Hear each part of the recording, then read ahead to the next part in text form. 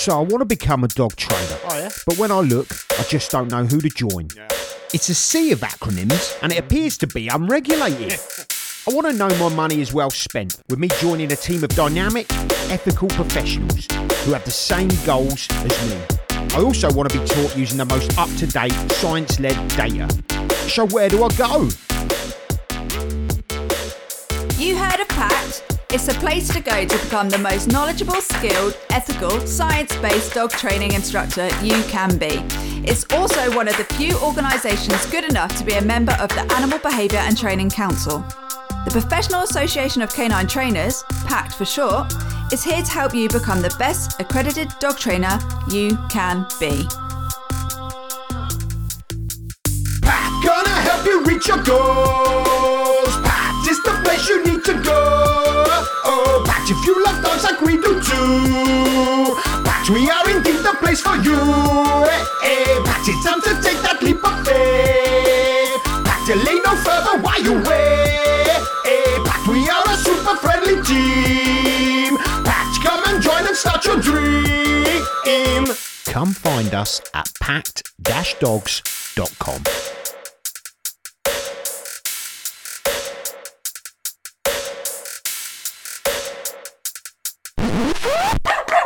Hey! Barks from the bookshop and we're gonna learn about our dogs. And barks from the bookshop and we're gonna learn together. Barks from the bookshop and we're gonna learn about our dogs. And barks from the bookshop, here we go. Hey! Barks from the bookshop and we're gonna learn about our dogs. And barks from the bookshop and we're gonna learn together. Barks from the bookshop, we're gonna learn about our dogs. And barks from the bookshop, yeah, go. Hey! We're back. Da-da. I've always wanted to try and do my movie. We're in a world. We are back. In a world where you have been missing. Barks from the bookshelf. From your weekly podcast feed. They're back. But this time, they're better. I got a cough now. There you go, I can't do it. Hang on. We're back and we're older. You sound like you've had like 40 cigarettes since the last time I spoke to you. Yeah, I sound more like, yeah, We're back. Older, more plump. More tired. yeah, Less patience. and more dogs. And more dogs, right. Well, but not me. I'm not. Well, obviously me, isn't it? I'm not a glutton for punishment. I have to get more dogs to fill the inordinate number of dog beds that I own. So I see. I get now. Yeah. Now you've clued me into something because now I know why you buy all of the dog beds. yeah, exactly. I'm privy to your secret, so you can fill them with little fluffy bums. Yes, I do have a story about a dog bed, but I'm going to save it for the next episode. For the next episode. Yeah, spoiler. Story about a dog bed. I like it. Yeah.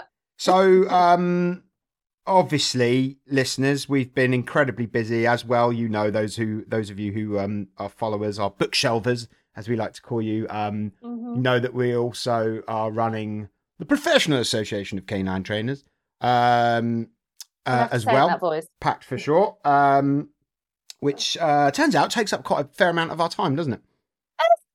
Like, bit of a full-time job, isn't it? But it's brilliant, and we're having a brilliant time, and I think we work pretty goddamn well together as a team. I love it. I absolutely love it. We just had we haven't had a Barney, have we? No, not yet. We haven't had a West Side Story sort of click. Where we meet in a car park and walk towards each other. if and when we do have a disagreement, that is how it's going to play out. We'll film it.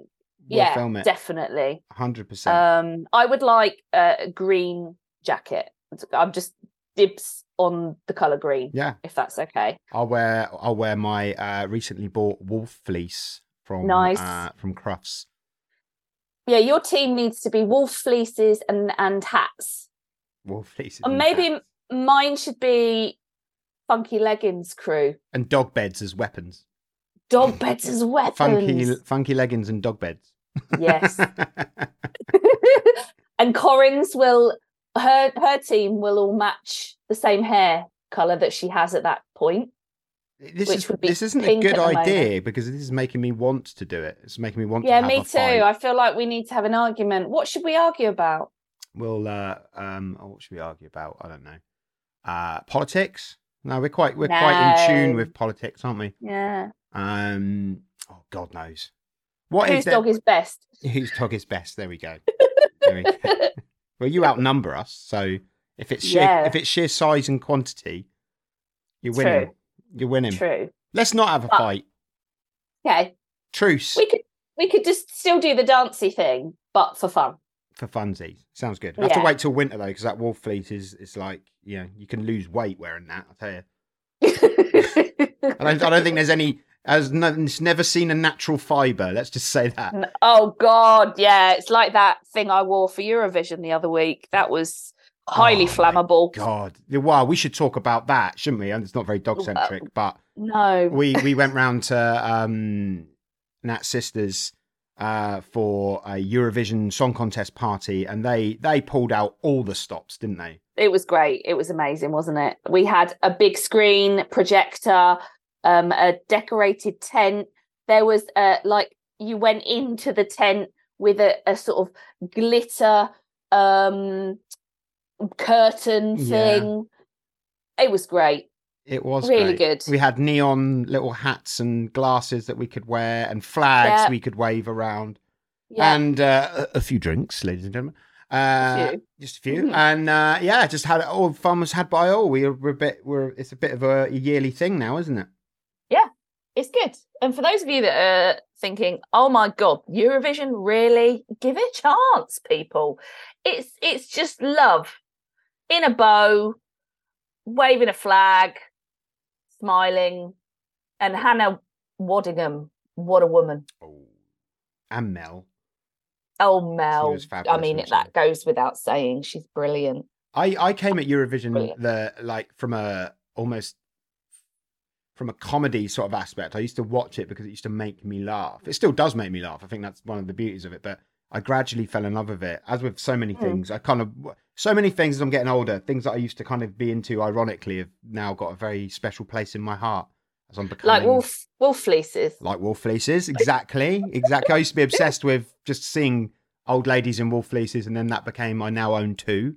Crocs. You've got Crocs as well, haven't you? I don't actually own a pair of Crocs. I've got a knockoff pair.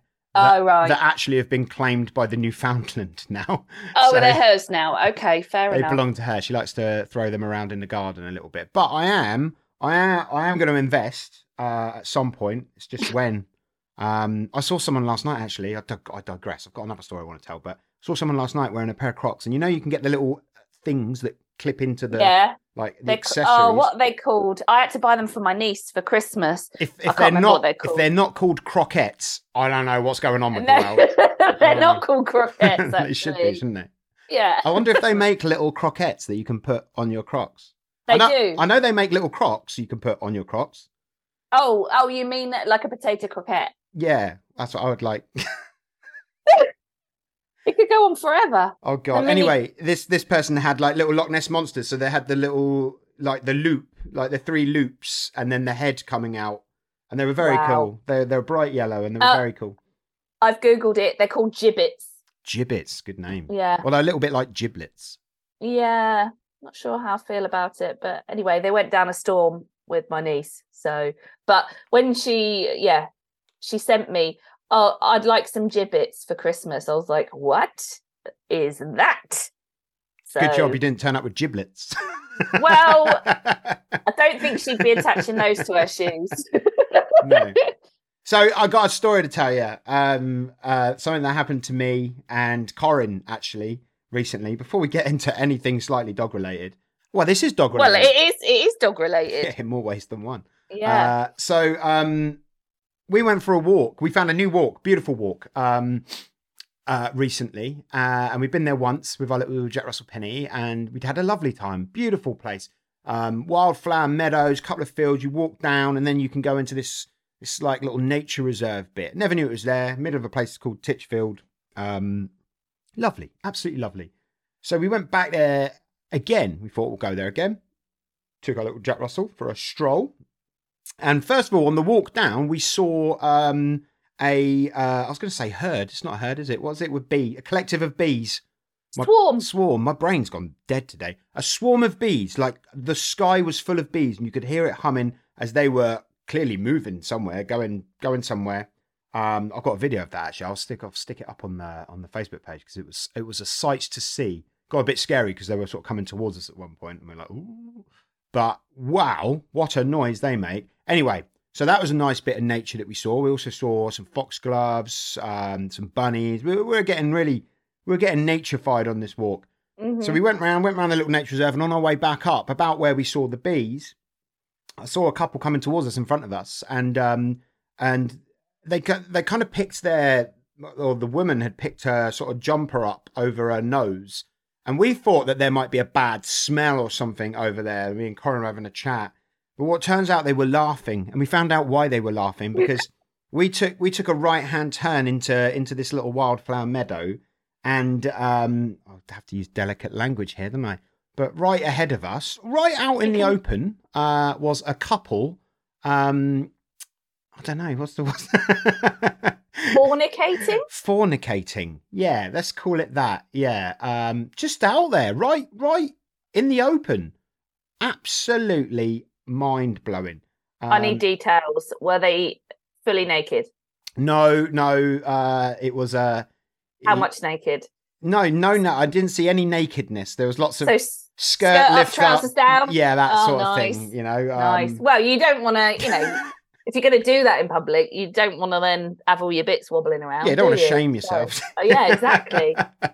I couldn't believe it. Corin made quite a loud comment because I think Corin was a bit taken aback because there was a child's play area. I mean, not in sight, but close enough. Do you know what I mean?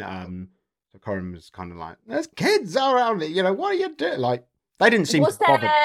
Was there an awkward moment where you maybe locked eyes with either of them? Or... Well, when we turned around, we caught eye contact with the other couple that we'd seen, and they're looking at us. The mask t-shirts. Yeah. So they're looking at us cracked up, and we turned around like shocked faces, and we all had a little bit of a giggle, and then we walked up, and they were finishing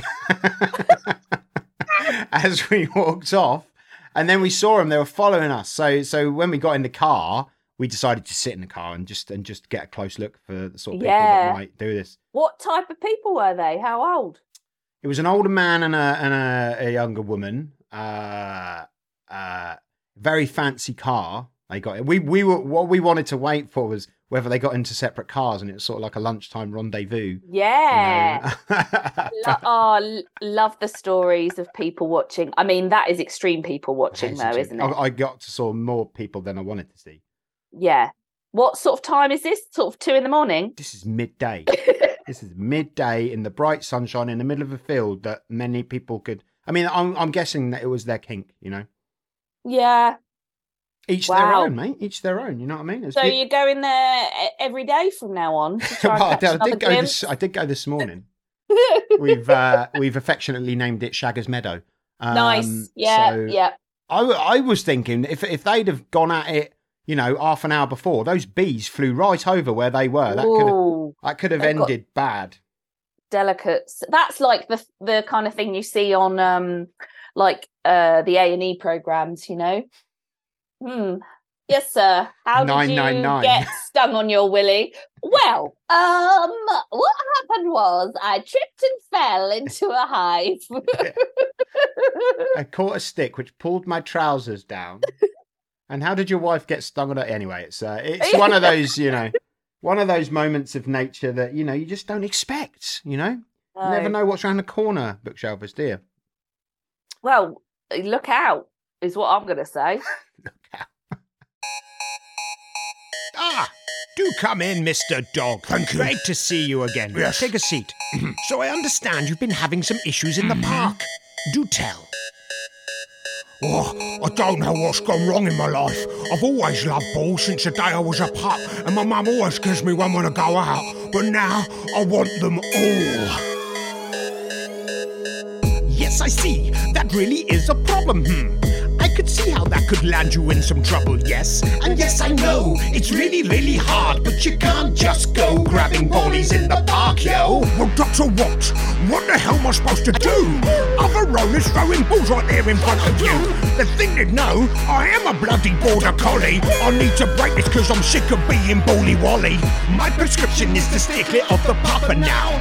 Do some sniffing, take a break before you cause a row. It isn't great to wander around all day this high. When all is said and done, I know you're just a herded guy. But you can't just go grabbing ballies in the park. No, you can't just go grabbing ballies in the park. No, you can't just go grabbing ballies in the park. But you can't just go grabbing ballies in the park, no.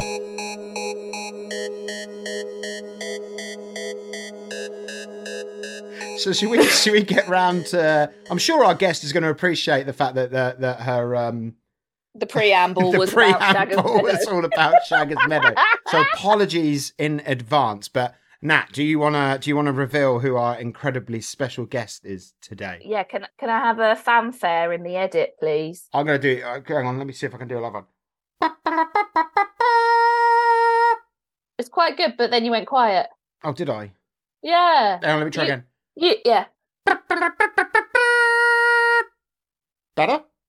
No, it went off again. I think it's like, are you going too high? I reckon it'll come out in my recording. I reckon it might be cutting out in your thingy. Okay, well let me just pretend it was brilliant. Yeah, that was great. I can edit something in if need Okay.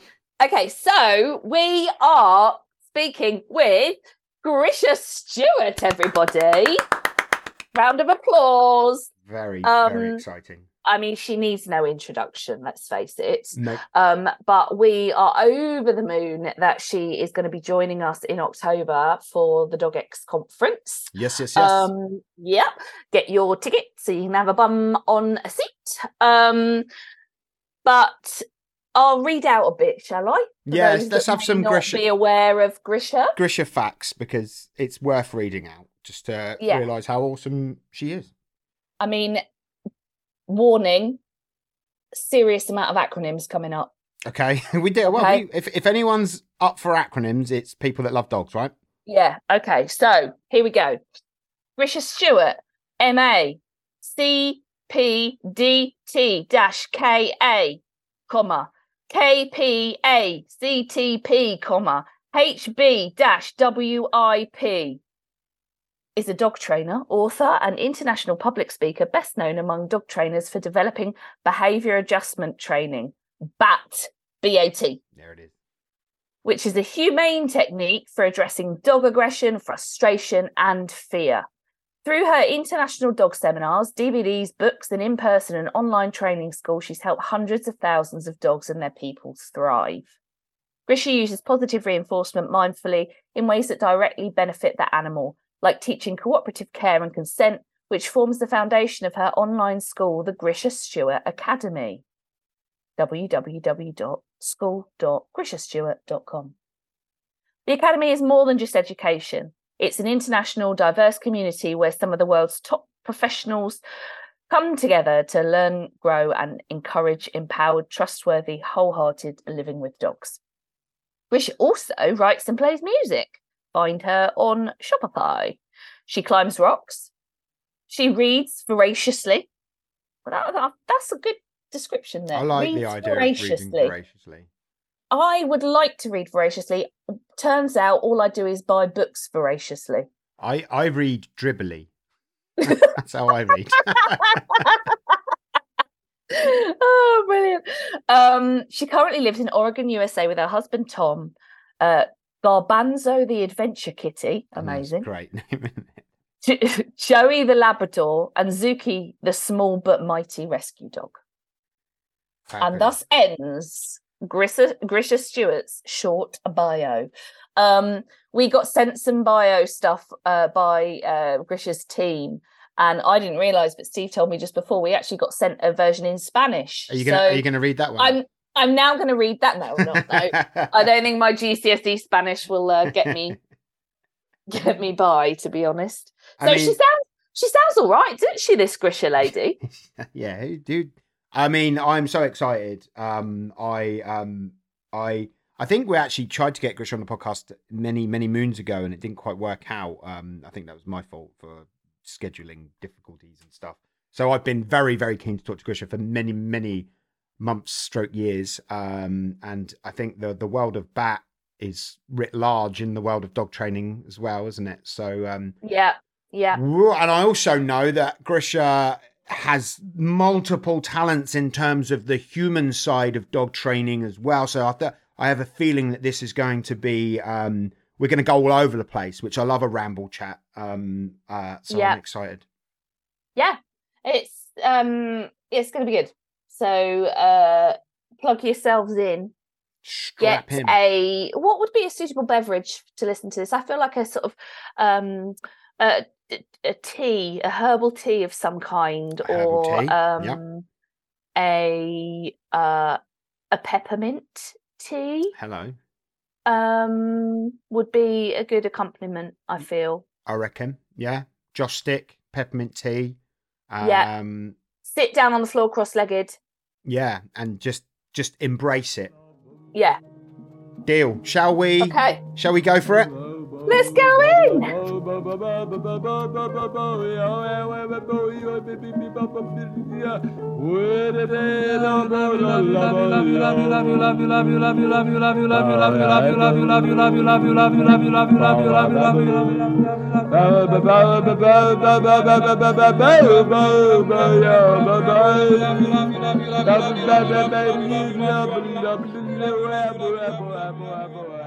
It's a bit of a welcome back, isn't it? Because we haven't done a podcast for a while now.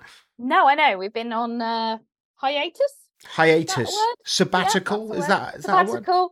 Just goddamn busy. Yes, that's been the main issue, for sure. But we're back, and not only are we back with a bang. I think it's fair to say, because we have the awesome and wonderful Grisha Stewart joining us today. Hello, Grisha.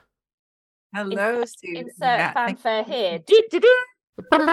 Yeah, it does need some sort of big confetti type thing.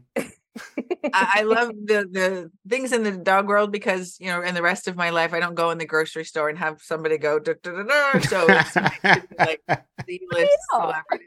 So I'm sure we can arrange someone to follow you around with a bugle. Where are you? You're in Portland, aren't you? It's close to there, Eugene, Oregon, and I'm sure my dogs would appreciate the bugle. Well, I was actually you've given me an in. You've given me an in because I was going to ask, because I know you play guitar. I wanted to ask you because I've had experience of this myself. What do your dogs think of you playing guitar, Grisha?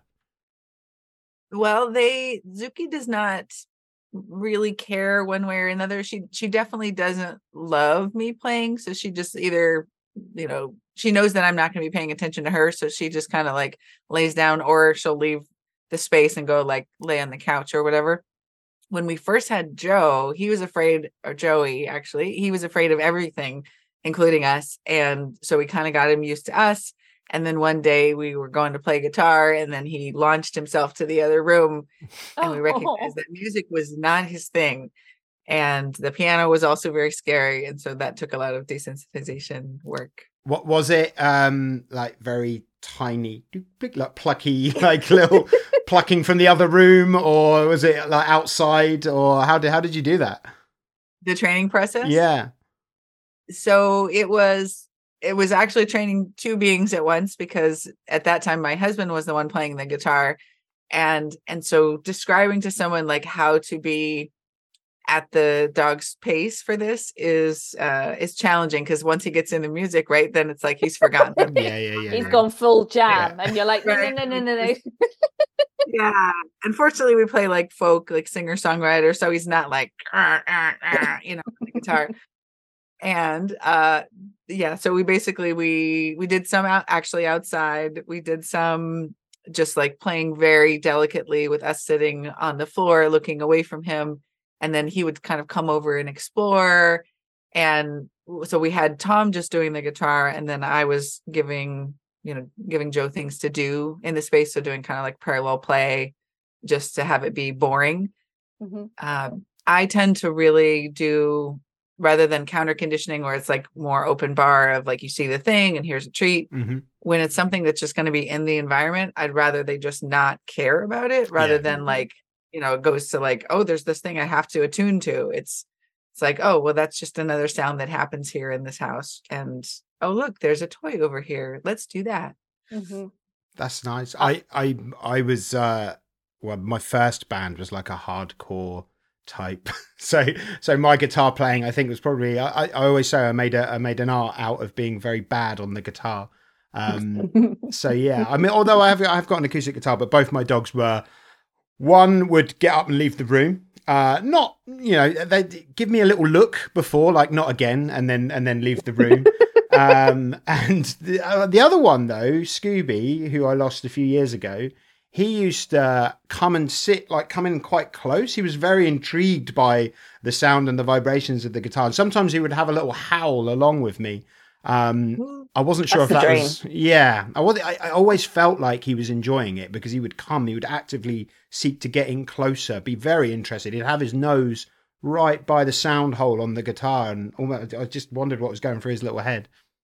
Oh, that's fascinating. And dogs can hear higher frequencies than we do, right? They perceive a lot higher stuff. So who knows what they're even hearing? They're probably like, your guitar is so out of tune, Grisha. Like, I don't know what they're... Yeah.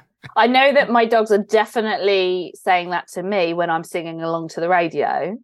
So yeah, little Bob, she likes just putting her paw right in my face, which is I take that as a shh. No more singing that. We don't need to sing along. Yes. And just in case any part of you says singing is not okay, it totally is. Singing is our birth. We can all sing. And so I'll just throw that up for anybody. So we were chatting before, and you've just come back from a workshop, was it? A song workshop? It was a weekend for vocal singing, so just singing that has maybe some light accompaniment. So it's community singing is like a big movement here. I don't know if it happens there, and basically people getting together and sharing songs that they've caught, as it were. So just little short pieces that can be sung in a round or however else. And it was great. It was all about like inclusivity and social justice and you know, mindfulness and all the things, and it was super nourishing, and I came away very hopeful about the fate of the world. So sounds great. Sounds good. We need some of that, really, don't we? Otherwise, Have you heard of a guy called Gareth Malone? I'm sorry, say again. Yeah, have you heard of a guy called Gareth Malone? Is that his name? Now I'm going to get it wrong. He's a choir guy in the UK. Oh yeah. I don't know if you can get BBC iPlayer over there. I'll have to send you some details. But he does this. He did this show a few years ago where he really wants to sell the power of music and the community and community choirs. And he goes to different communities, and one of them's in a prison, and he basically helps them compose their own music. And oh my god! And then they do a show at the end, and it's just like, wow, it's amazing. Oh, that's fantastic. Yeah, but it sounds like just the same sort of stuff, really, just celebrating life through song. And it is so powerful, and it's a way to teach, it's a way to share, it's a way to recognize that we're all recognize our common humanity, and also not just humanity, because right, the birds were kind of singing with us, we were outside, and Aaron Johnson was there. He's the co-founder of Grief to Action, which is this amazing space in Arizona, I think, or maybe Nevada, that is it's a Black owned, Black led grief space for teaching, building community and teaching mindfulness and teaching action and teaching outdoor skills and all kinds of things.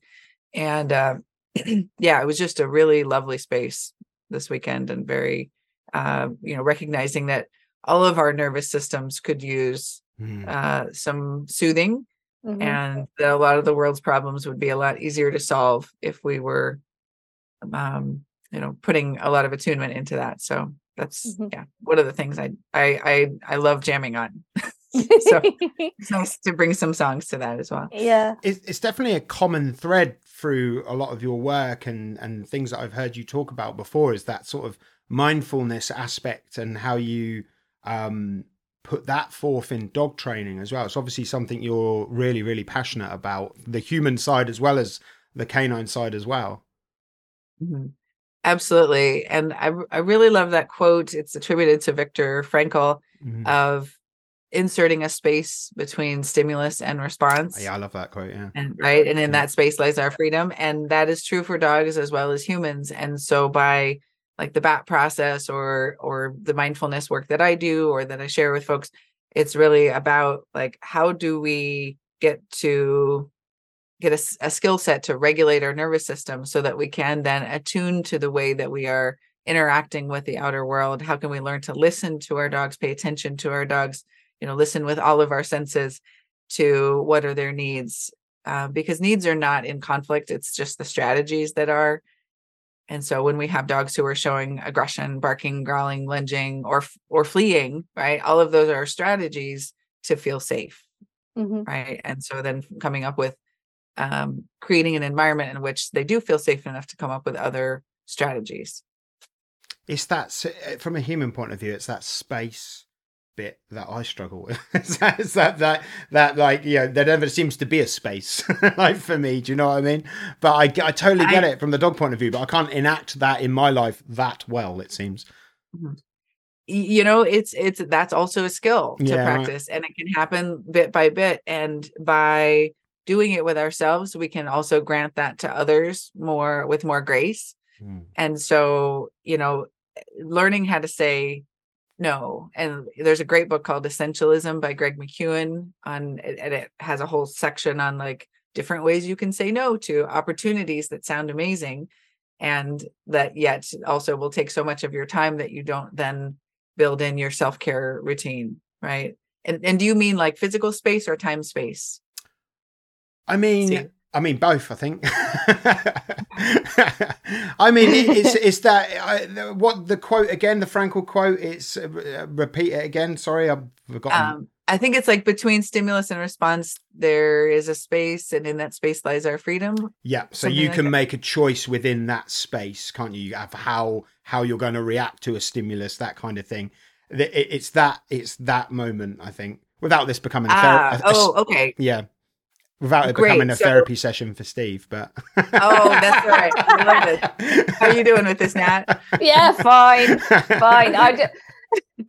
I always just liken it to just a breath, really, isn't it? It's about slowing things down. I know that's where Steve's coming from, because you're going through a bit of everything needs to slow down a bit at the moment, aren't you? Which is good, because I think we I just wrote down essentialism as well, because it sounds like I need that in my life, because I cannot say no to things. I'm just like, oh, that sounds good. Yeah.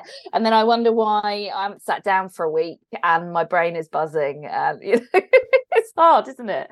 Yeah, it is. And it's definitely a skill to cultivate, and it feels sort of awkward at first. And anytime that you try to say a no to an opportunity or something else, and you get this sort of pushback or people get angry, it just means that you especially needed to set a boundary there.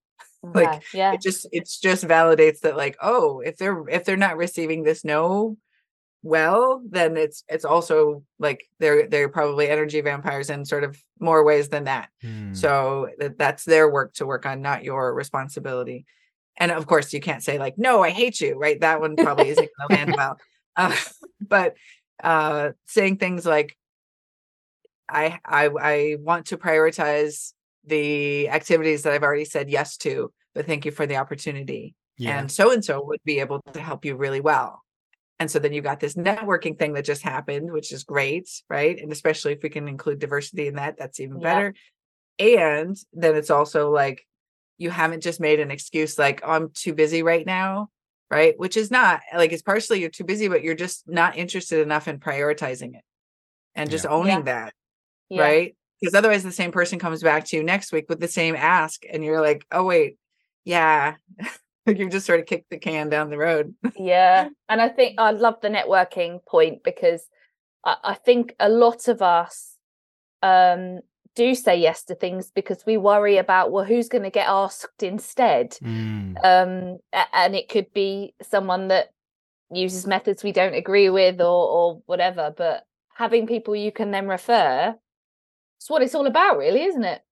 Exactly. There's plenty of dogs to go around, so just sharing it with the abundance mindset really helps with that. And Steve, to circle back to the putting the space in there, honestly, it's, just like when you're teaching sit stay, right, and it just takes like repetition and putting it in distracting environments and putting in this environment and making sure that it's okay if the dog gets up, we just ask him to sit back down again. It's not like bad dog, right? Yeah, sure. Mindfulness practice, like a daily practice. I cannot like stress enough that or emphasize enough that how important that is. I actually recently told my team, I will pay you for the minutes that you meditate for the month of, I think it was April. Like, I will pay you for those minutes up to, X amount, because it's so important. It's critical. So getting yourself to have it. That is forward thinking. Yeah. Sorry, Steve, I keep interrupting No, you. No. It's fine. I think where I've seen mindfulness try to be like knitted into the workplace, often it's like, come and have a chat with us on your lunch break. It's like, well, my lunch break is my lunch break. I'm going for a walk. I don't want to sit and listen to a mindfulness talk when I could be in the garden watching the birds. so yeah, making it part of the actual day, it sounds great. Love it. Yeah. And we have headspace for work or something, like you can buy little packs of that, which we use. So like each of the people get a membership, and that way we have like stuff to talk about. So we can, we share, I listened to this one, and recognizing you don't have to be sitting, even though in meditation we call it sitting. Like, you can be laying down, you could be walking, you can be gardening, and just anywhere you can weave in mindfulness. And ultimately it just becomes part of who you are. Like right now I'm doing a body scan while we talk. So by body scan you mean sort of like just being aware of your body, like, is that what body scan is? Thank you for asking that. I'm sorry for the lack of clarity there. No, so it's okay. Body scan. No, this is a great question. So basically it's like sort of like if you think like an MRI kind of going through your body sort of top to toe. And that's how I sort of visualize it is I'm feeling the sensations that the nerves in that place have to offer me. So I'm putting my attention in that. So I'm like starting at the top of my head and feeling my ears, feeling my forehead, and if there's a muscle that wants to relax, I can do that, and just sort of scanning very slowly down. And one of the things that does is that as I'm talking, if I feel like, oh, my belly is really tight, or my chest is really tight, or whatever it is, then I can put, a little attention into breathing. And then, which I'm going to do now. And then what I bring is more authentic. It's more in the moment. It's less defensive, and therefore potentially less offensive to someone because I might be triggered by something. Okay, that's really interesting. I remember I have tried to do things like meditating before. I quite got into Alan Watts at one stage. I love listening to him. And that point, at the beginning when you're doing like a guided meditation, and they do like the body scan type thing quite often, don't they, in Headspace and things like that. And I always used to notice when I'd get to my jaw always seemed to be really, really tight, and they'd be like, oh, relax your jaw. And I'd feel like my whole jaw had flopped off my body if I tried to relax it. I was like, I can't actually even fathom the amount of tension that I hold in my jaw sometimes. Mind blown, absolutely mind blown. But I like the idea of mindfulness being like a walk. As Nat kind of alluded to a second ago, I've been really trying to slow down my walks with my dogs recently, because I realised that they become these kind of, I'll make it sound worse than it is here, I will, but they become these kind of like circuits of like, I'm going somewhere, I'm doing a circuit of a place, a beautiful, wonderful place, but still there's a time, and I should be here by here, and I should be here by then, And I've got a rescue Newfoundland called Peaches, and she's a big dog. I want to talk to you later about your lead system, actually, because I'm intrigued by that. But she requires quite a lot of me keeping an eye on the environment, like what's around, and who's coming up around next, and what's going on around the corner. And I just decided recently that I'm just going to slow that down, because I was feeling a bit tense about it all. And I've had some wonderful walks, and it led up to me doing this Facebook post about slowing down. When you get inspired and you're like, oh, I found this new thing and it's changed my world. So I wrote this Facebook post, which went down really, really well. The day after I wrote this Facebook post, I had the worst walk with Peaches ever. She disappeared after a rabbit into some brambles. You jinxed yourself. Oh my God. Read that and gone, right, I need to up the ante. Yeah. He's getting too zen for me. But what it made me feel is, it's really interesting, isn't it? Because just bringing it back to dog training and not psychology with Steve. Yeah. When we talk to guardians, that one walk, even though I'd had 2, maybe 3 weeks leading up to that one walk was writ large in my mind. It was like, that was a failed walk, and actually nothing that bad really even happened. It's just I went out all like, this is going to be relaxing and calm. And if I'm being honest, I was picking up on her cues right from the second we got out the van. I was like, her nose was up. There's obviously been a lot of animal activity in the area that I'd walked. I was second guessing myself as well. I was like, because I let her off lead and I should have kept her on a long line a little bit. When you second guess yourself and then you unclip the lead and you think, this is going to go great. And it doesn't go so great. Part of you is like, are you really sure? Yeah. But it made me really empathize with guardians that I work with, because they could have a whole week of okay walks and then one big, reactive blowout, and that ruins your entire week, doesn't it? Absolutely. Right. We have a negativity bias as humans, which makes sense, right? So because that's how we, if there's a tiger, we only get one chance to remember that there's a tiger there. So we're going to pay attention. And yeah. And that just means that the style of walking that you're doing, or the mindfulness you're bringing to it, just double down on it. So more of it is great. And it's a practice. So yeah. And give yourself some grace, right? Which I'm sure you have. Yeah. And to allow, but to recognize that our clients do have a hard time with that as well. So yeah, it's I think preparing people for the idea that like there's going to be ups and downs, like this is not a perfect journey. And I wrote a blog post that I originally titled "I Hate My Dog."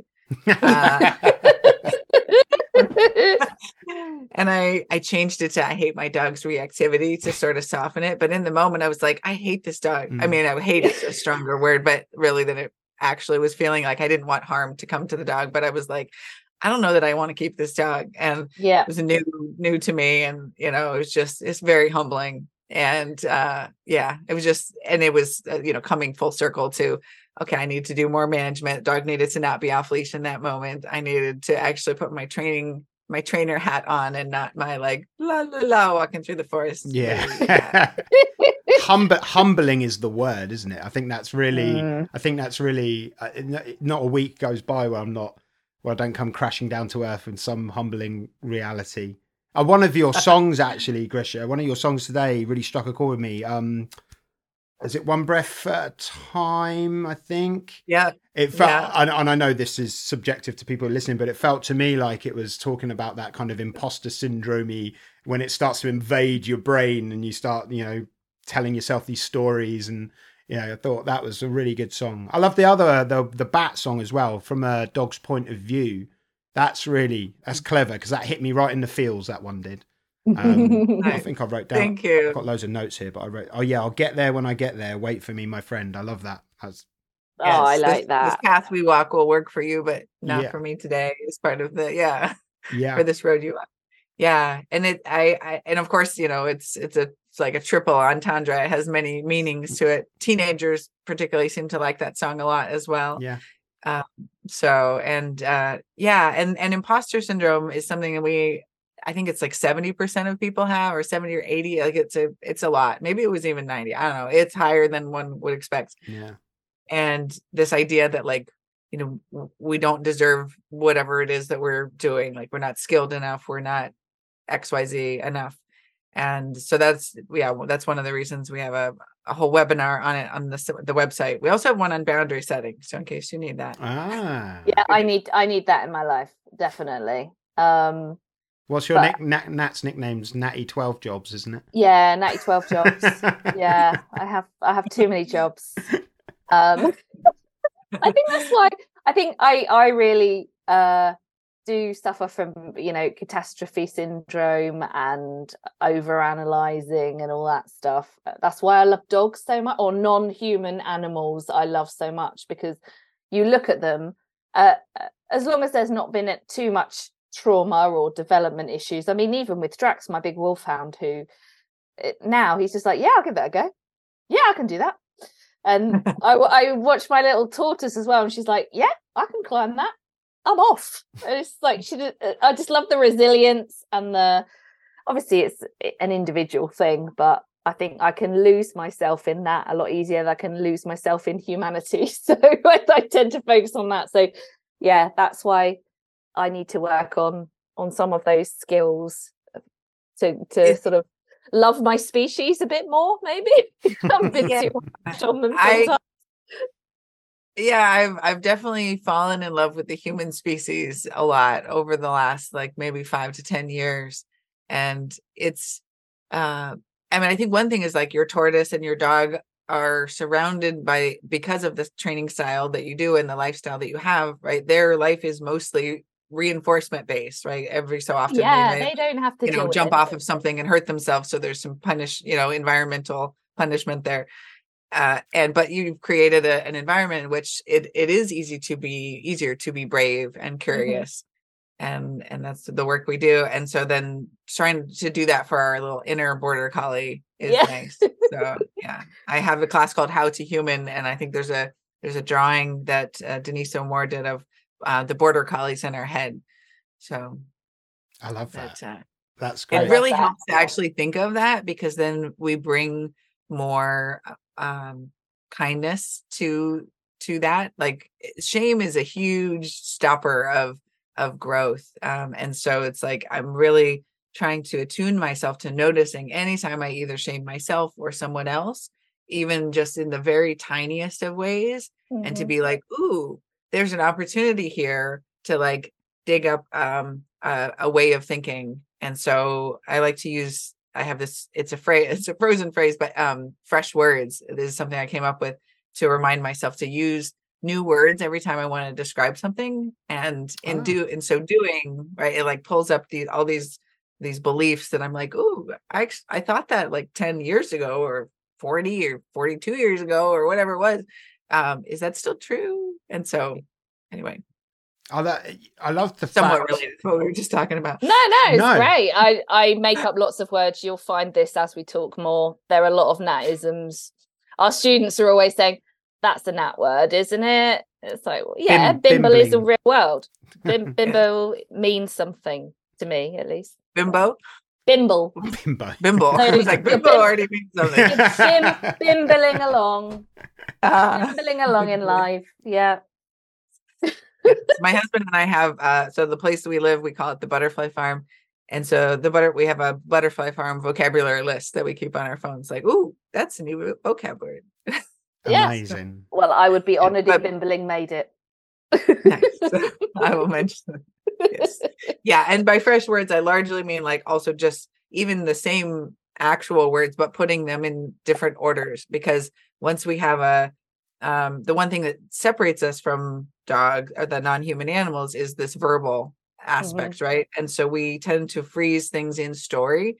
And if you really listen to yourself tell a story of things that happened in the past, or you're teaching to a dog training class, sometimes there can be these frozen phrases or a whole cluster of the story that's just on repeat. Yeah. And so it's much more interesting to other people when you switch it up, and it helps process things and empower.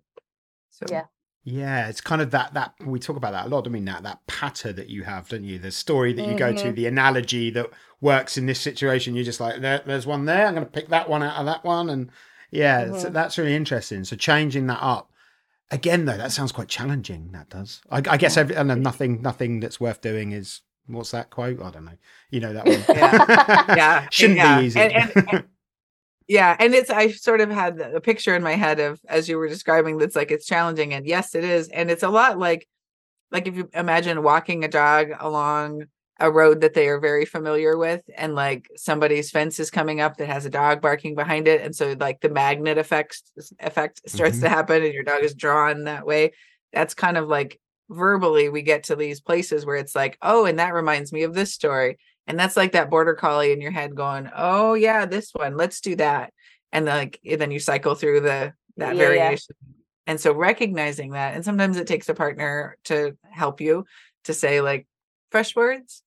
Like, could you tell me, I do want to hear this, but could you process it with fresh words? Nice. I like that. Yeah. I like that. It's kind of that makes me actually think about it's a nice little workaround back into talking about Bat here, because one thing that I like about Bat is it seems to constantly be evolving. It's never stands still, does it? It's started one place and it's evolved. I think although there isn't a 3.0 book, but you're now comfortable to call Bat 3.0. 3.0. Yeah. Exactly. Yeah. There's an intro to 3.0 webinar, and there's a book in progress, and it won't replace 2.0. It'll just be a kind of a booklet to an addendum, really, with exactly, that we'll talk about the attachment work and the new leash skills and that sort of thing.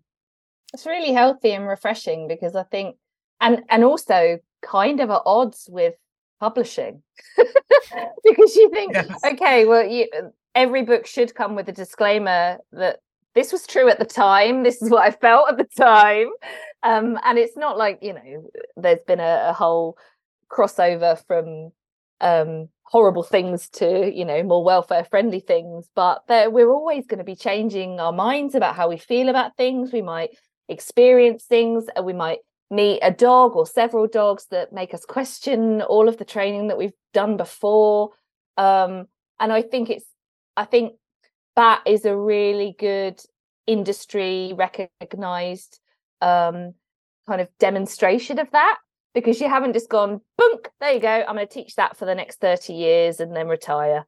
Right. And I think you can't think of anything more boring and also like unlife affirming, right? Because we are, if I have a religion, it's really like the religion of learning, that like we are all capable of learning. And if I didn't get to also be a learner, that would be really frustrating.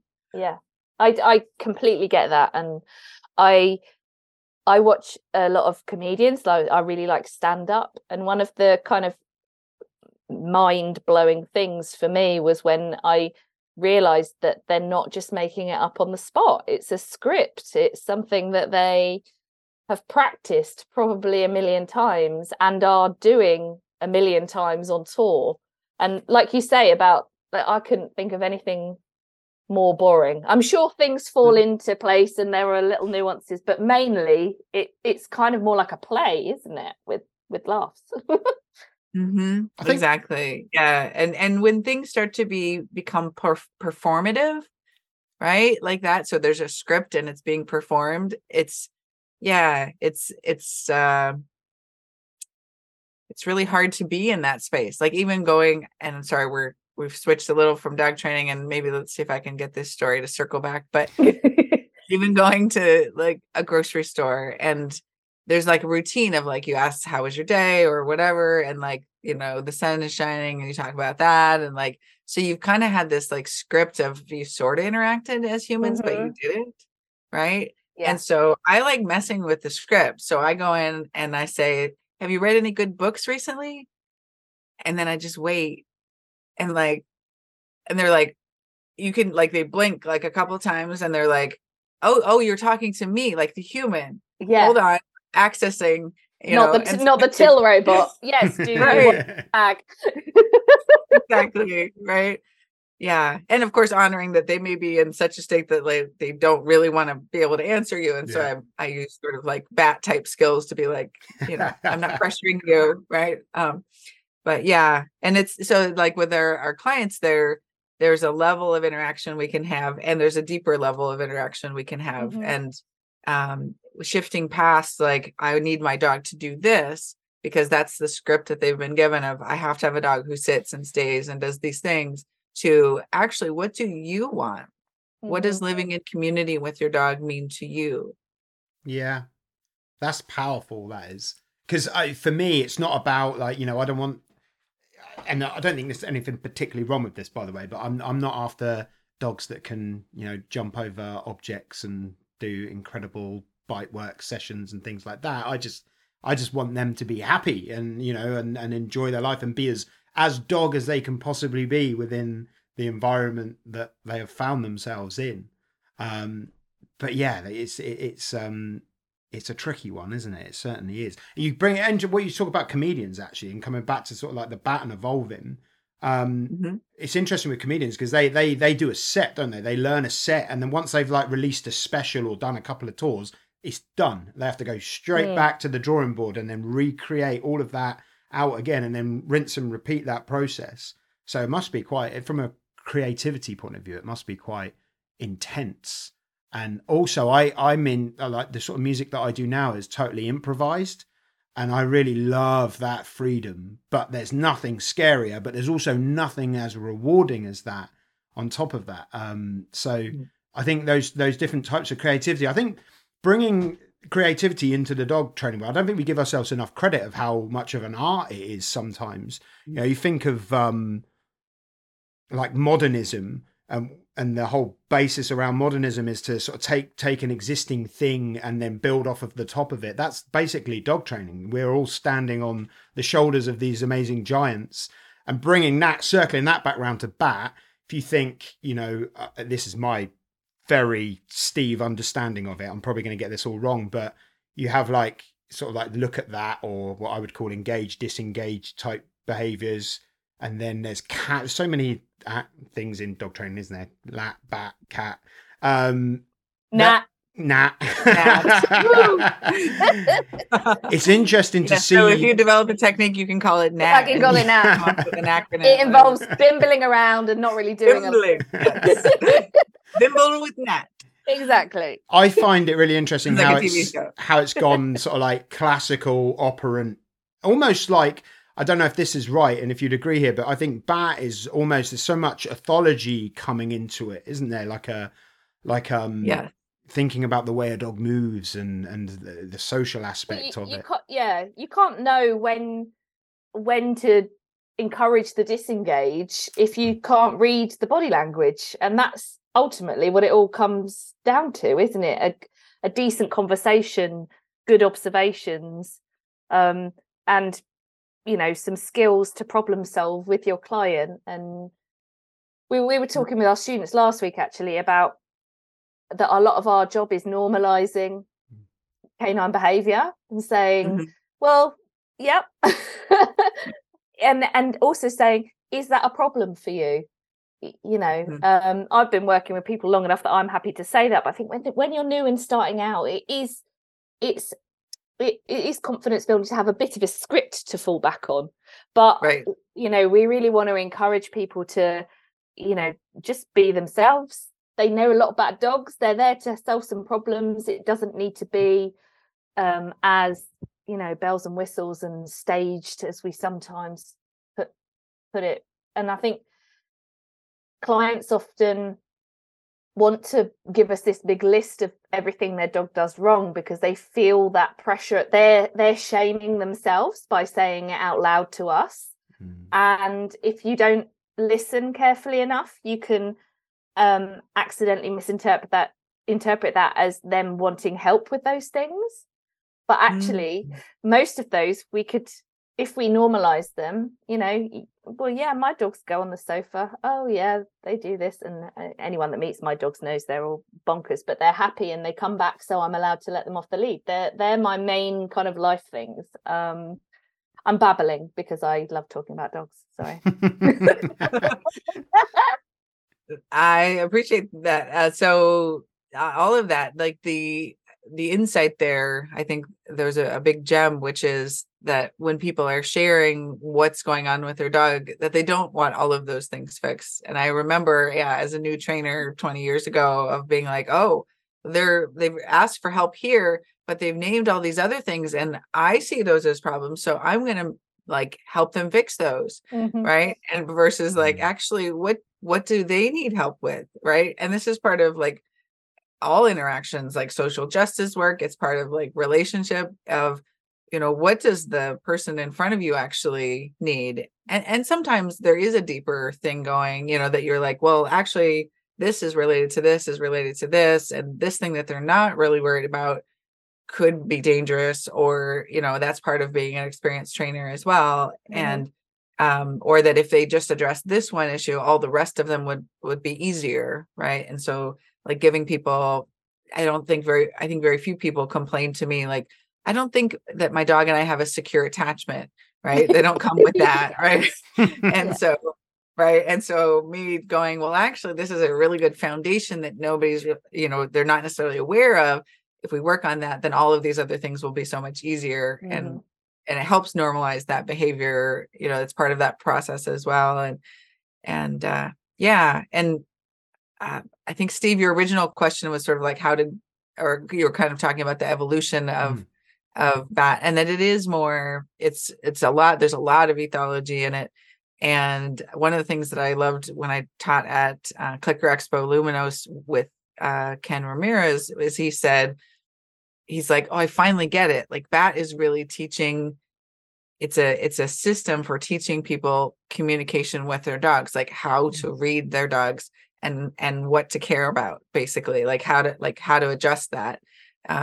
And so I'm maybe misphrasing him, but like that concept that BAT actually really is a communication education tool for caregivers, which felt really good. Yeah. They're like, frame those words. It was brilliant. Yeah. So can we talk a little bit about, for people that listen that might not know exactly what BAT is? And I know it's a huge topic. Could you describe it? Is there is there an easy way to describe it? So the elevator pitch or the lift pitch. Do they call it a lift pitch? That wouldn't make any sense because weirdly it's still called an elevator pitch, even though if a British person said, "Shall we get the elevator?" everyone would go, "What?" Right. Yeah, exactly. It's not something we use in that normal language. We also get elevator music as well, don't we? We still have that. Oh yeah, we do. Yeah. But no elevators. But no elevators. Yeah, I love idioms. They're fun. And so anyway, the short pitch for what BAT is, or short description, is that it's a way of helping. Let's see, what is it? Geez.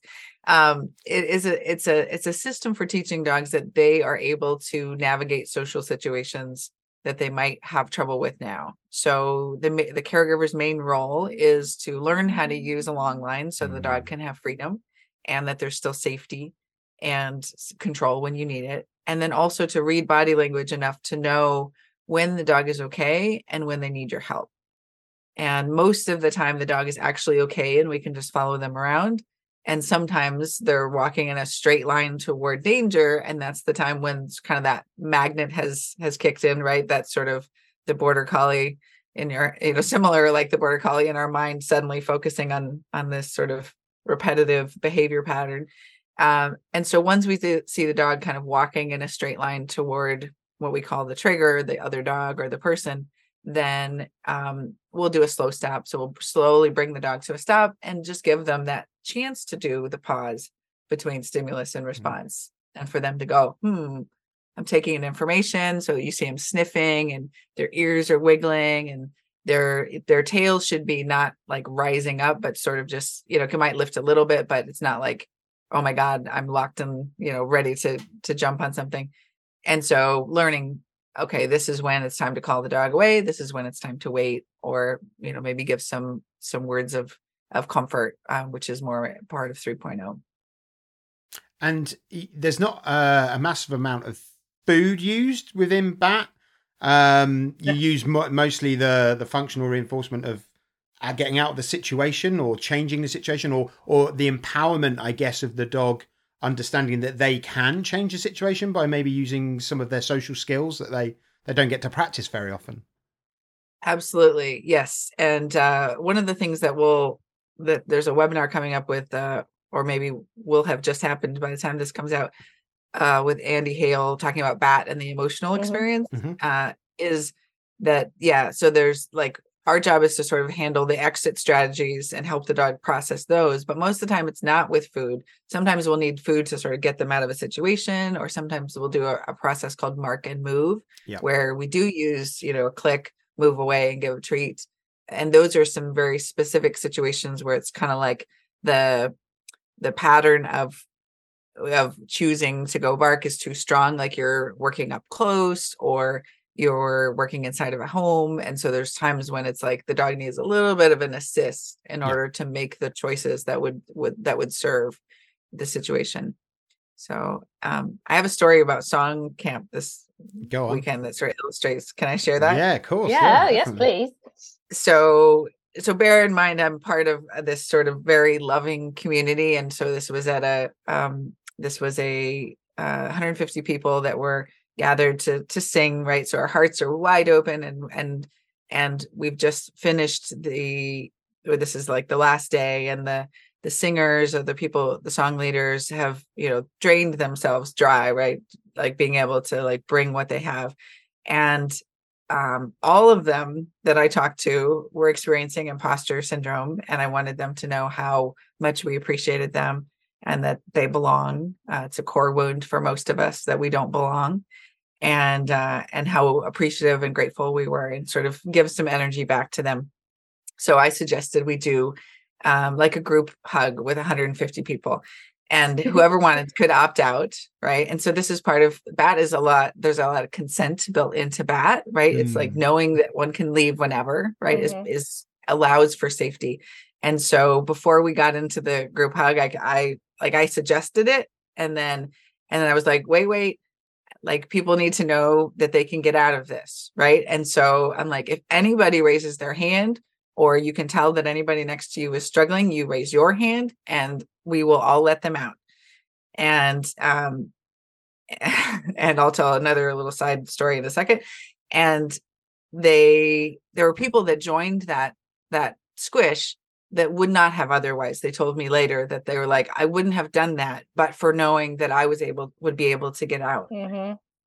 Right? Yeah. That's what we're providing for our dogs in BAT. Yeah, that's so. I love that, because we have this at Fieldwork, Steve, where we start doing, okay, you're gonna practice teaching a class. We build it up gradually, but there's always an opt-out, and we make it really clear. And then you suddenly look over and one of the shiest students is teaching a class, and you're just like, sorry, listeners, I did a dance. I voiced over for you. Yeah.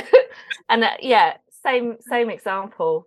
Brilliant. And I think we forget about choice. Dogs have so little choice in their life normally anyway, because of the social pressures put on them.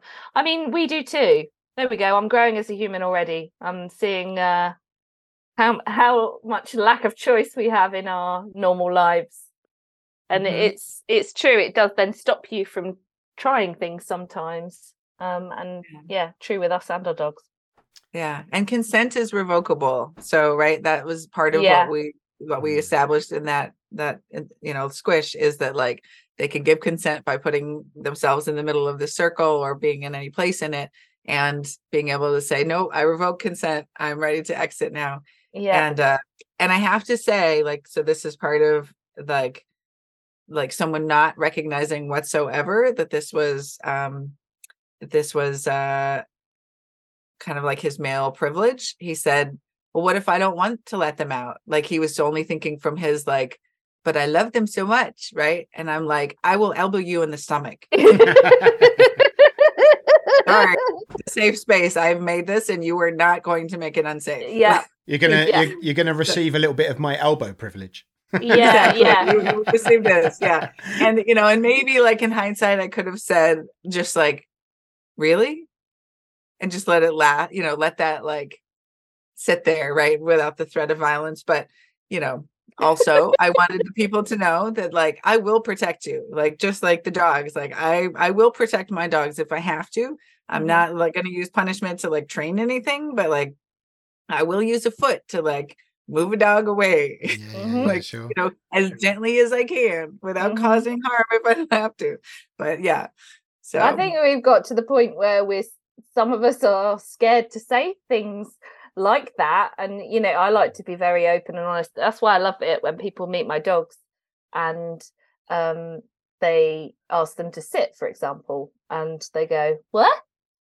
And people go, how can you be a dog trainer and your dog doesn't know how to sit? I'm like, well, why does she need to know how to sit? She's a terrier.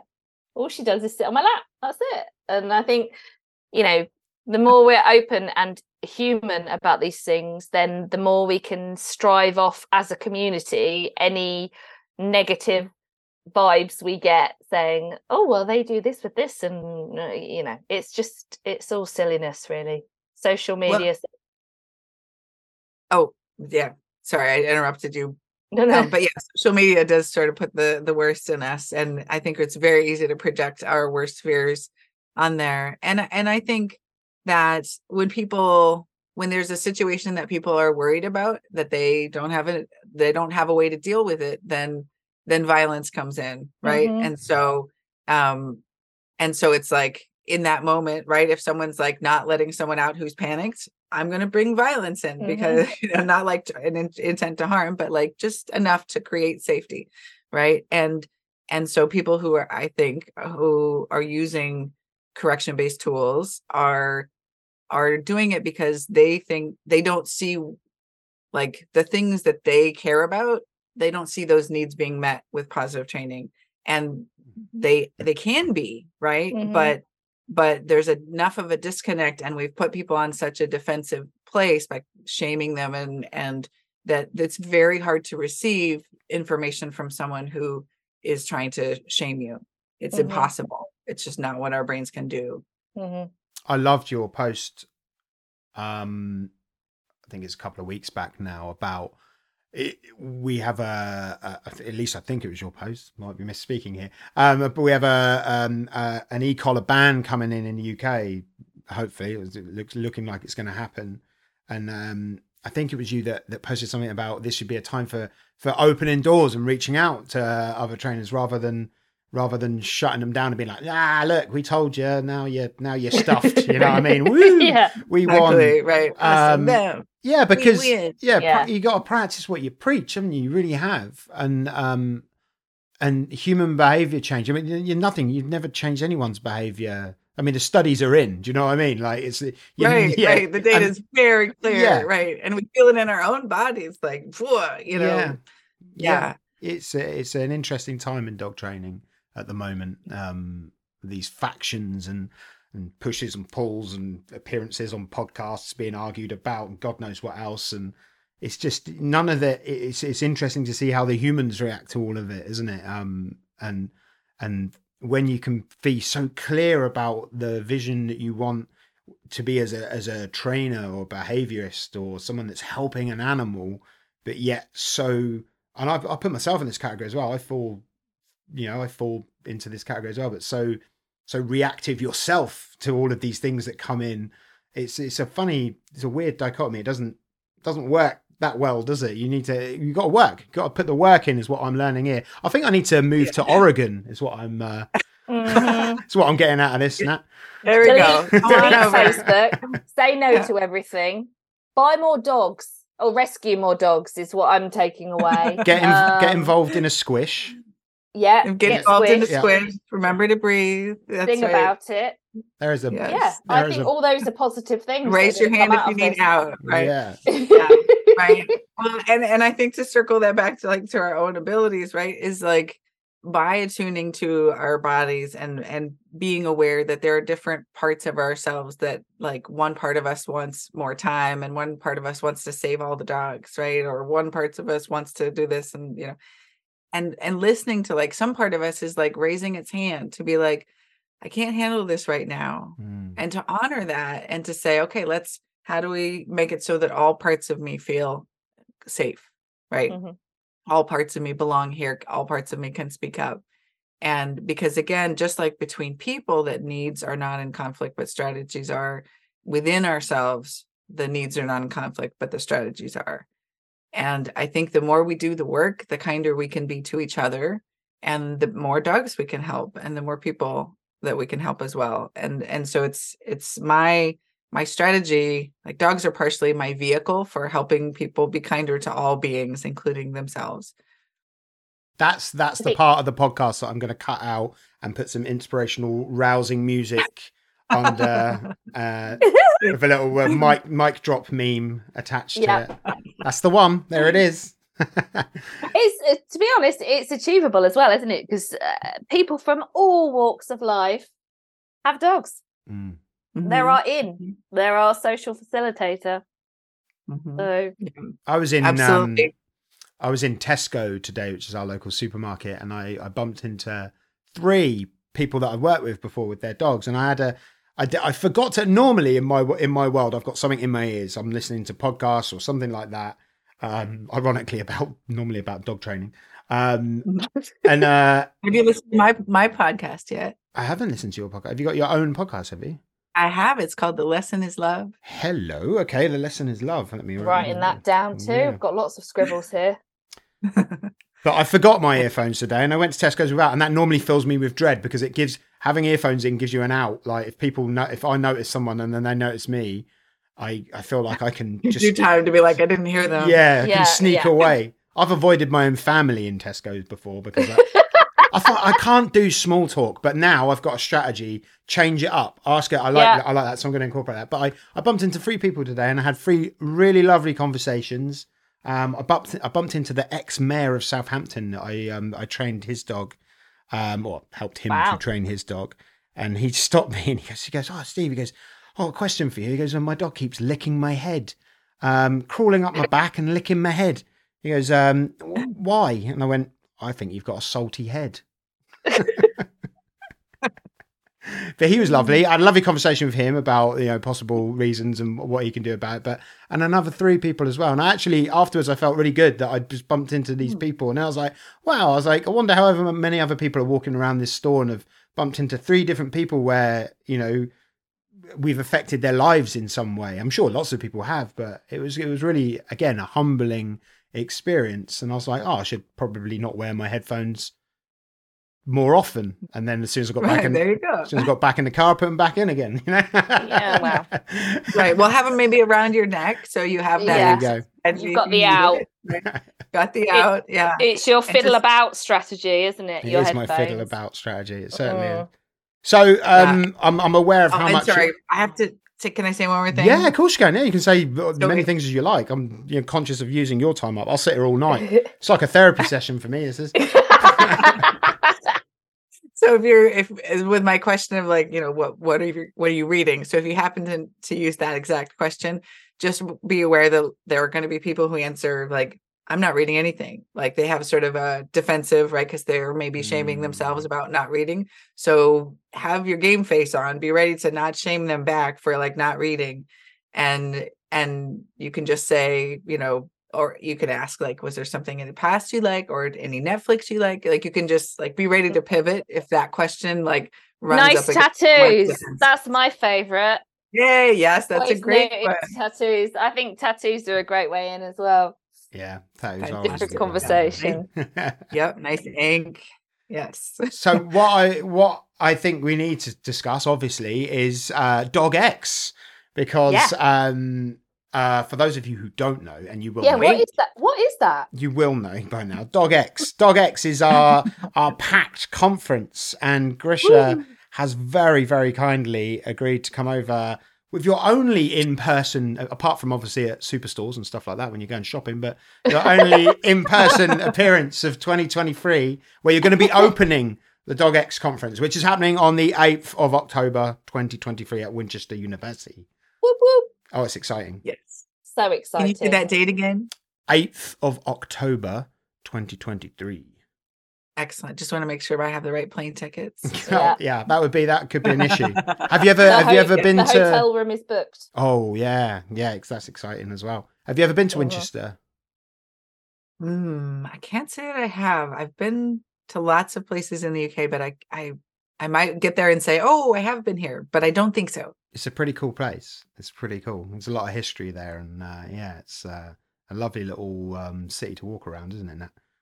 Yeah, What's a highlight for you? I should know more about Winchester, but I don't. But there is a big statue. I think there's something about the original Knights of the Round Table. It's not the original one though, is it? But it's there's something. We should be tour guides. There's something about King Arthur. This is the Nat Bimble tour around Winchester. There's the cathedral. Yeah, the cathedral's cool. There are lots of buskers who are good. Nice. I might bring my guitar. Sometimes I actually go busk. This is a secret nobody knows, that when I go give seminar tours, like sometimes I just go, I have a little headphone thing and my guitar, and I stand out and I busk, and then I give the money to another busker when I'm amazing. That's very cool. That's really cool. And sometimes people bring me food. I'm like, oh honey, I'm okay. I'm playing guitar. So, yeah. Oh, bless them. Yeah, you might like Winchester. The acoustics are very good because it's like a downhill, pedestrian only, like old cobbled high street. So you bounce off all the shops. There's some Tudory thatched stuff. I'm really not doing Winchester justice here. That's okay. We can focus on the conference because people probably more. Let's talk about DogX instead. Yeah. Yes. And to be fair, to clarify, it's my only conference appearance. Yes. I will reserve the right to maybe do other things, but reserve the right to leave the house. Yeah, exactly. I can leave the house. I might be, in the States. I don't know. I don't think that was in probably the not, but you never know. My contract said no conferences. Yes. So. I thought it said stay inside for the whole 2023. Okay. That's good. I do like staying inside. I did a darkness retreat for 5 days in the dark. Wow. It was amazing. I highly recommend it. But anyway, we were talking about the conference. Wow. Yeah. I did a float tank thing for my birthday. I got a float tank thing for my birthday. That was pretty cool. How long were you in there? Was it 5 days? No, it was I think it was an hour. Yeah, it was an hour. I'm out like a prune. Yeah, it was only an hour, but it was good. It was good. Never listened so much to my own heartbeat. That's what I learned there. I learned that I learned that through breathing I can slow my heart down. I mean, obviously I knew that anyway, but like I learned how to do it because I was quite panicky at the start of it. I was like, and then I was like, just going to try breathing for a bit. I basically spent an hour working on my. It's like meditation, I guess, in a way. Yeah. Oh, that's fantastic. Yeah. It was very. I cool. swear, one time in meditation, so I've looked, and this is technically possible, but like I basically stopped my heart. Like I was like hearing my heartbeat, and then like slowing it down, and then it was just like nothing. And then I'm like, I should probably start that up again. And then, like, I mean, it's quite important. It's quite important. This is going to be a very short adventure. So yeah. She meditated herself to death. She was so happy. Don't do too much of that before the 8th of October 2023 for the DogX conference. Yeah, back to the conference. I have a strong life force. I will be there. And exactly. I'm looking forward to it. And tell me who else is going to be there. I'll go on that. List off our... gold. Well, we have Amber Batson, Dr. Amber Batson, who is I really want to meet her in person. Yeah, she's incredible. Hilarious, so knowledgeable. I mean, you can just ask her an off-the-cuff, very technical question. She says big words, and it sounds amazing. And are they so understandable? I think it probably is. Yeah, I mean, you nod along anyway. So yeah, she was brilliant. She joined us last year, which was fantastic. She was asked by popular demand to come back again. She was hilariously funny as well. Yeah.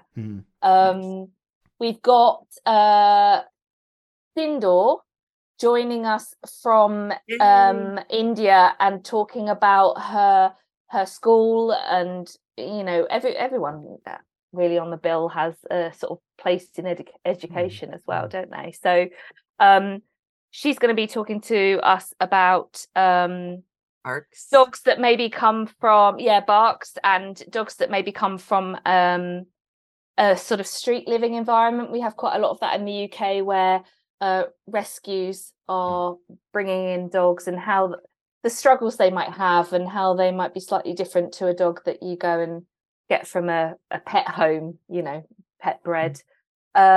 We have got our lovely friend Melissa, who is on your side of the pond. She lives in Boston, Maine. Is that right? Up that way, yeah. She's going to be talking about dogs in the city and how they can adjust. And interestingly, she's recently, well, probably last year actually, moved from a more kind of urban environment into a more rural environment, and her dog Captain is now sort of behaving differently in different environments, because he's used to being an apartment dog, and now he's got all this freedom, and it's a really interesting example of, especially with Sindor's work as well, and the street dogs, how our perceptions of what a happy life and freedom for a dog is, and whether it actually matches up with what they want and need because of their upbringing, etc. And then we've got Ronnie, who is one of the head trainers for Canine Partners, who are an assistance dog charity over here. So they help people with physical disabilities or impairments to place dogs with them to help them with physical tasks. I think they also have an autism kind of project as well, but we'll hear more about his work, and hopefully have a demo dog to do some of the tasks that they train their dogs to help their humans with. Yeah. And I just did a secret in-person training with you did. How service did it dog go? organization recently, and to introduce Bat to them. And so I'm eager to meet the service dog folks or assistance dog folks. There's quite a few of them coming, and we have so we give a discount to anyone working or volunteering for a charity. So there's quite a few people from Dogs Trust and from Guide Dogs coming as well. So you'll get to meet like lots of new people that will love your work, and have probably already incorporated a lot of it into their daily training as well. Leash belay comes in handy. But, sorry. Yeah, it's just jumping in. Are you going to bring one of your little leash belay things with you? I'm going to bring a bunch of them, actually. So, so I have an intention to basically bring a whole suitcase full. Fab. Count me in. Yeah. I'm interested. Yeah, it's so cool. It's like, and I love that it came through before I got the big dog. And so once I had a lab, I'm like, oh my God, how could I have done this without? So we'll set you up a table so everyone can go home with one, having parted with their cash. Am I going on too long, Steve? Sorry. No, Am I no. okay? So yeah, that's I do have Ronnie. sort of a time limit at some point, but Sorry, no, I don't mean like I'm just getting there. And then we got we've got Melissa and Vicky, who wrote a wonderful book called Dogs, Babies and Children, and they are going to talk to us about the potential conflicts of dogs living as companions in households with kiddywinks. Is that everybody? Oh, we do have you will probably really appreciate this as well, Grisha. We've got a guy called Grant Sharkey. Oh, yeah, sorry, Grant. He's a friend of mine, and he's like a double bass troubadour that like tours up and down the country, singing social songs, kind of comedic as well. He's done one of my most favorite songs. I'll have to send it to you because I think you really love it. He's got a song called Grow that we always end our podcast with. It's just it's a beautiful song. You'll really like it, I think. But he's going to close us out, do a couple of tunes, which would be cool. Fantastic. Yeah. Oh, great. Yeah, I look forward to meeting him, and my husband Tom will be there, so maybe we'll do a little jam at some point. Yeah. Yes, Sounds yes. good. Yeah, although I have very little skills. last Says plug all, on the say all guitarists ever. yeah, exactly. Last plug on the conference then, so you can get your tickets at I have to buy a what's ticket. the website. Well, you don't have to You don't buy have a to. ticket. We'll probably let you in. I mean, it depends how well your Okay. busking has gone in Winchester. That's right. I think it's dogx.com. No, dogxconference.com. Edit this bit out, Steve. Don't know my own blooming website, do I? Well, the thing to do is to go onto the packed-dogs.com website, and you'll find there's a little thing on the top, a DogX link, and there's loads of about stuff on there. Even accommodation link for people if they want to come and stay down for the night, and then profiles for all the speakers can be found on there as well. Look at that. That sounded quite professional, didn't it? That did. Well done. Better than right. mine. So yeah, we're absolutely thrilled that you're coming over. We're really good friends with Jordan Shelley as well. So yeah, I think he might be making. Planning on seeing him while I'm over. Yeah. He's coming down. I think he's coming down to the conference. So oh, brilliant! Yeah, excellent. That'd be cool. He's a character. He is. He does a lot of good in the world. Yeah, he certainly does. So, if it's okay with everyone, I think we'll wrap up then. It's been absolutely wonderful. Thank you so much for your time. Yeah, thank you, Grisha. It's been lovely getting to know you a little bit as well. So yeah, thanks for joining us, and thank you for the conference. Like it's amazing, and we're over the moon. It's going to be a great day, and all the lead up to it, like this podcast. So yeah. Excellent. Hopefully, I can't wait, and I might need a squish. Just warning you now. Yeah. There will be squishes available.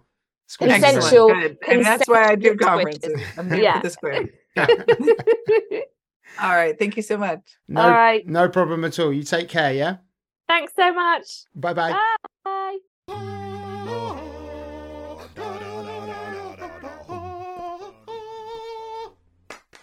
Wow. I feel like zen-like. I do. I want to move. I want to move there. I want to squish, and I just want to listen to Grisha and all of her friends and community talk, because I feel like I would be a better person if I did that. Yeah. It's all about like self-understanding, isn't it? Yeah. She just seems like a really lovely person, and I can't wait to meet her in the real world. I know. IRL. Yeah, it's just going to be so exciting. And yeah, to have her opening DogX, I mean, what an honor. Brilliant, excellent. I cannot wait. It's going to be fun times. What an honor. We need to find a clip. There's a new clip that Greg James is using of a friend of the podcast, old Greg. Oh, Greggy Wallace. And it's Greggy Wallace, and it says, "What an honor." Yeah, okay. I'll try and find that and paste it in. Was that a good Greg impression? Wow, what an honor! Wow, what an honor! What an honor! Look at the wobble on that blancmange. Is that what you say in Shagger's Meadow? Nice. Touche. Right. Nat, have you got the need for questions in your life? Actually, I'm feeling in an answery mood. Well, it gives me the opportunity to play our world famous question sting. So let's go and look in our question sack. Anyway, I need to rephrase that, don't I? Here we go. Fine. Question.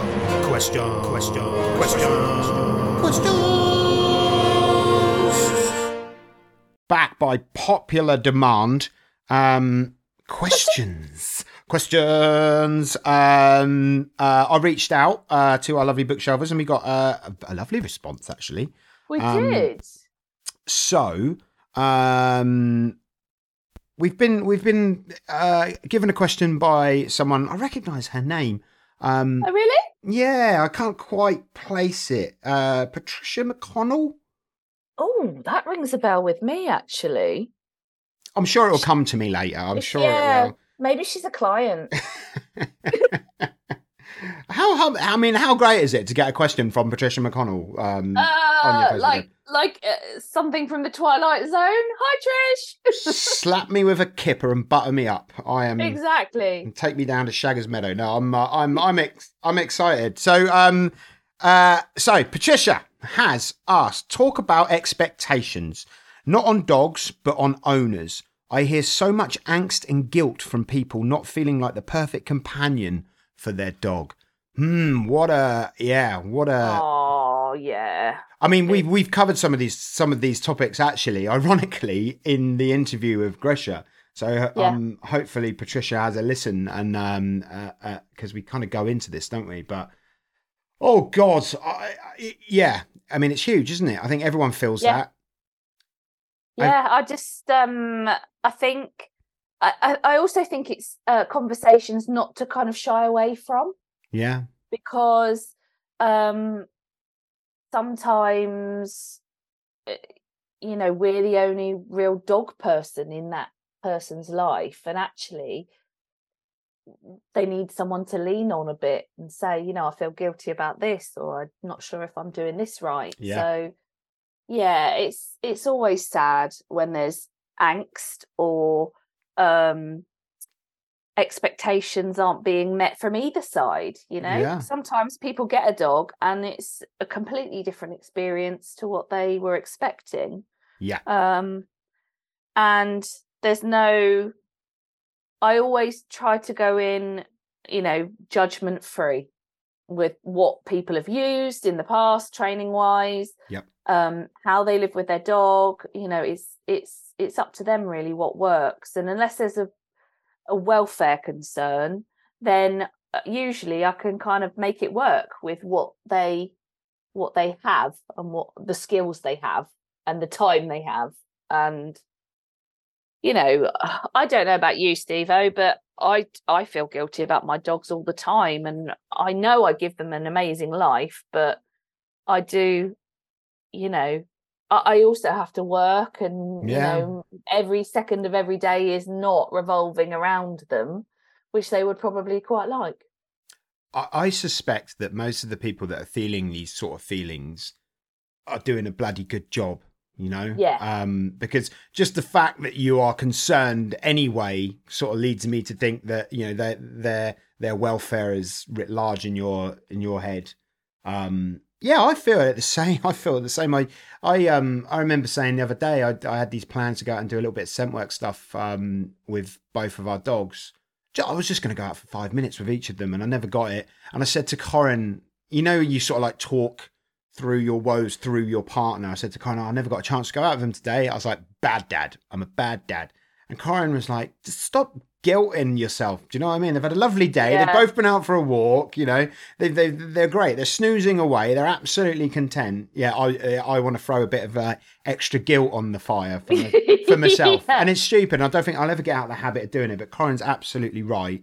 Why put that extra pressure on myself when everything, I'm getting up at, because it's hot at the moment over in the UK, I'm getting up at like 5:45 to go and walk the Newfie so she doesn't overheat. That's dedication, that is. But I'll still feel guilty at the end of the day because she's gone out so early and then not gone out, that I need to be doing other stuff. And when I can, I do. But also she's very happy just to lay flat on the floor, spa code all day, because that's what she likes to do. Find a cold spot on the floor and just lay down. So yeah, it's huge, isn't it? It's huge in the profession of dog training and dog behavior. It's huge in the guardianship, the caregiving of dogs. But like I said, I think it belays that these people they care, and people who care I like. There's a great quote. I think it's Steve Mann. I'm pretty sure it's Steve Mann. If it's not, I'll have to look it up. But it's something along the lines of there's two kinds of owner, one that don't care, and the other lot that he sees that have got enough guilt to start their own religion. It's that's what you end up as a dog trainer. You end up talking to a lot of people, and a lot of the skills as a dog trainer is the art of listening, because people just want to be listened to and heard. And I think that's a really important skill to have, rather than trying to be immediately thinking you're going to put fires out when people are talking at you, and how can I solve this? What skill do I have in my toolkit that's going to solve this problem? A lot of the time people just want to vent and you to understand that it's frustrating living with their dog. So I think that sort of active listening skill is a really important one. Yeah, definitely. And I did have another thought that I was going to say, but it's just gone out of my head, I'm afraid, because I was watching a pigeon in the pond and listening to you. So what I'm going to do is I'm just going to keep talking until drag it out. There it is. Seamless. I don't think anyone will notice that. It's the same with imposter syndrome, isn't it? Exactly. Yeah. If you're thinking it, then you're probably the kind of person that is ethical and considering everything. And if you never think, oh, I'm not sure about that, then maybe you're too far the other way. I see it so often with some of our students as well that are either so nervous or so worried, but they're all awesome. Do you know what I mean? And you're like, you're great, but I know I know that you're like this because you care. Practice makes perfect and all that stuff. But that's a good question. Do you think Patricia could come back for another question on another? I would love that. Should we let her? We'll give her 10. Yeah. We'll give her 10 points. Yeah. Thank you very much, Patricia. Thanks, Trish. Right. I'm going to aim this next question at you. Oh, God. Natalie Light. Okay. So this is from Hannah Baker. Hello, Hannah. Oh, hi, Han. Hannah says, I think that the recent training academy on Channel 4 has really helped to raise the profile of positive training methods, but it can give the impression that after a couple of sessions, all is fixed. What is the best way to explain to clients that in the majority of cases, it's going to take significant time and commitment to achieve change? Oh, good question. And yeah, if you haven't checked out the Dog Academy on Channel 4, it was great. It was lovely to see some kind of holistic, forward-thinking training. But I think that's the nature of TV, isn't it? There's got to be a problem, it's then solved, and it's all tied up neatly with a bow. I think some of the cases did lend themselves to a bit of a fix more than others. And I remember there was a little chihuahua where she was basically frustrated, Greta, and they managed to get to a point where safely they could introduce her to another dog, and they had a little play, and it was really, really cute. Yeah. And the owners were just so lovely and clearly doted on their dog. So sometimes it is like that, but yeah, other times, most of the time, it's we're looking at months of work. I really don't like putting timelines on things though, and I know we've discussed this before with our students, but if I see like guaranteed results in X amount of weeks, it kind of really puts me off, because I'm like, well, I don't know that dog. I don't know the situation. I don't know how much time the owner has to put in. It really is how long. There's a bit of a joke. I think it's Suzanne Clothier who just go, it depends. And that, I know it sounds a bit of a cop-out answer, but it does. It depends on so much stuff. Like, if you throw it back and think about it in another way, how long does it take a human to be able to read? Yeah. If we're talking about, like, I don't know, loose lead walking, you can kind of look at the comparisons there. There's so many different factors that it's hard to say. But yeah, I think having that, you've also got to make sure that goals are realistic and give people some quick wins to keep them on board. So I think part of that is, all the client skills and the relationship that you build, and being able to have those conversations and say, look, this is I'm going to help you to live with your dog better. These are things that you will need to continue doing. Sorry, I'm rambling on. No, I think that's gold. And I quoting you as well from something you said recently that really sort of struck me is, what we need to do is also normalize these things a lot, and normalizing how a dog behaves, not how we want them to behave. How does you know, how does being a dog, what does that look like? Being able to normalize those things for guardians is a real skill. I'm going to slightly disagree a little bit with Hannah here, because the episodes that I watched, okay, there was start, middle, finish, and like you say, every TV show needs that, but they did, I think, put across the idea that there's going to be more work needed on quite a few of the ones that I watched. I only watched a couple of episodes. I know it's bad, but I'm in the middle of re-watching Lost for like the sixth or seventh time. It's okay. I mean, programs like that, we, you know, obviously we like give our support to everyone involved in it, but it is a bit like a busman's holiday, isn't it? Yeah. So... And if you've got a Jack Russell that don't like dogs on the telly, you tend to you only have a very small window of watchable time.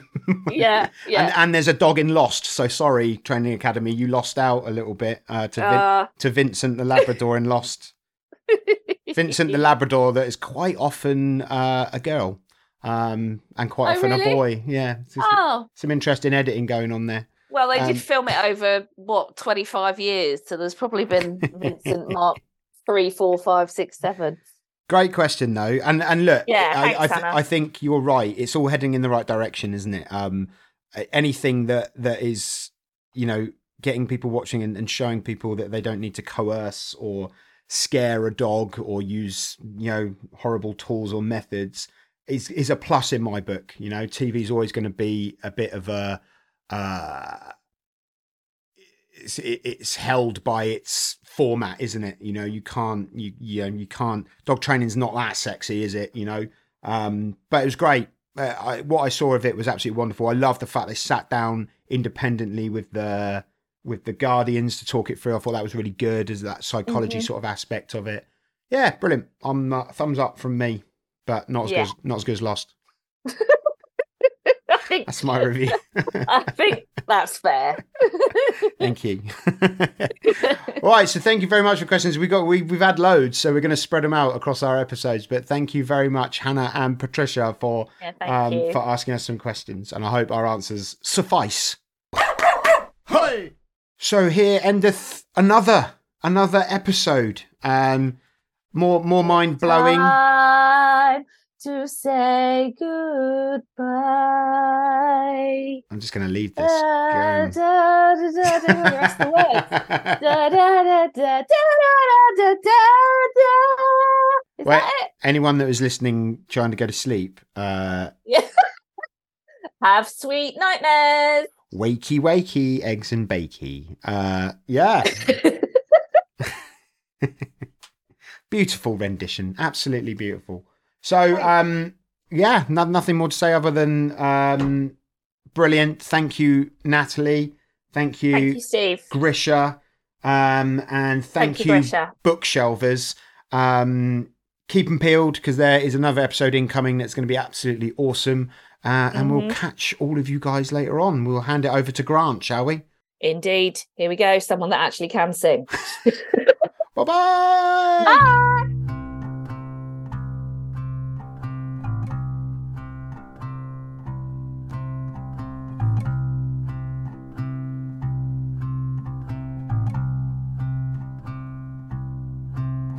At times collide, ourselves divide, just like they've always done.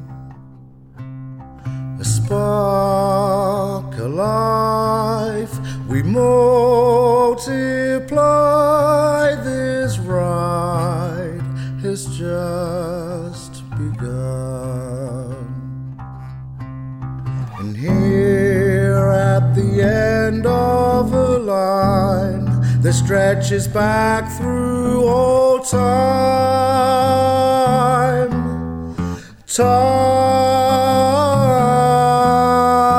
guided by a primal desire to simply survive.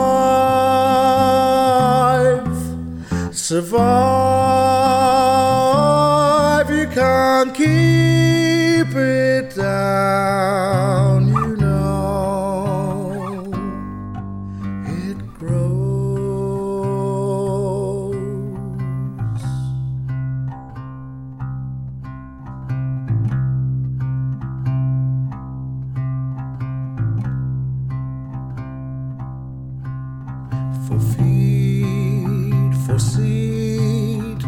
genes compete.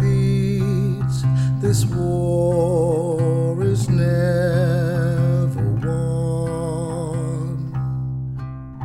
Numbers increase for reason and peace en masse as one we're strong. And where opposition exists, it's our duty to persist, resist and fight and defend till the end another's right to all this bliss, a wish, a kiss. You can't keep me down, you know, and I can't keep you down, I know, and it won't be kept down.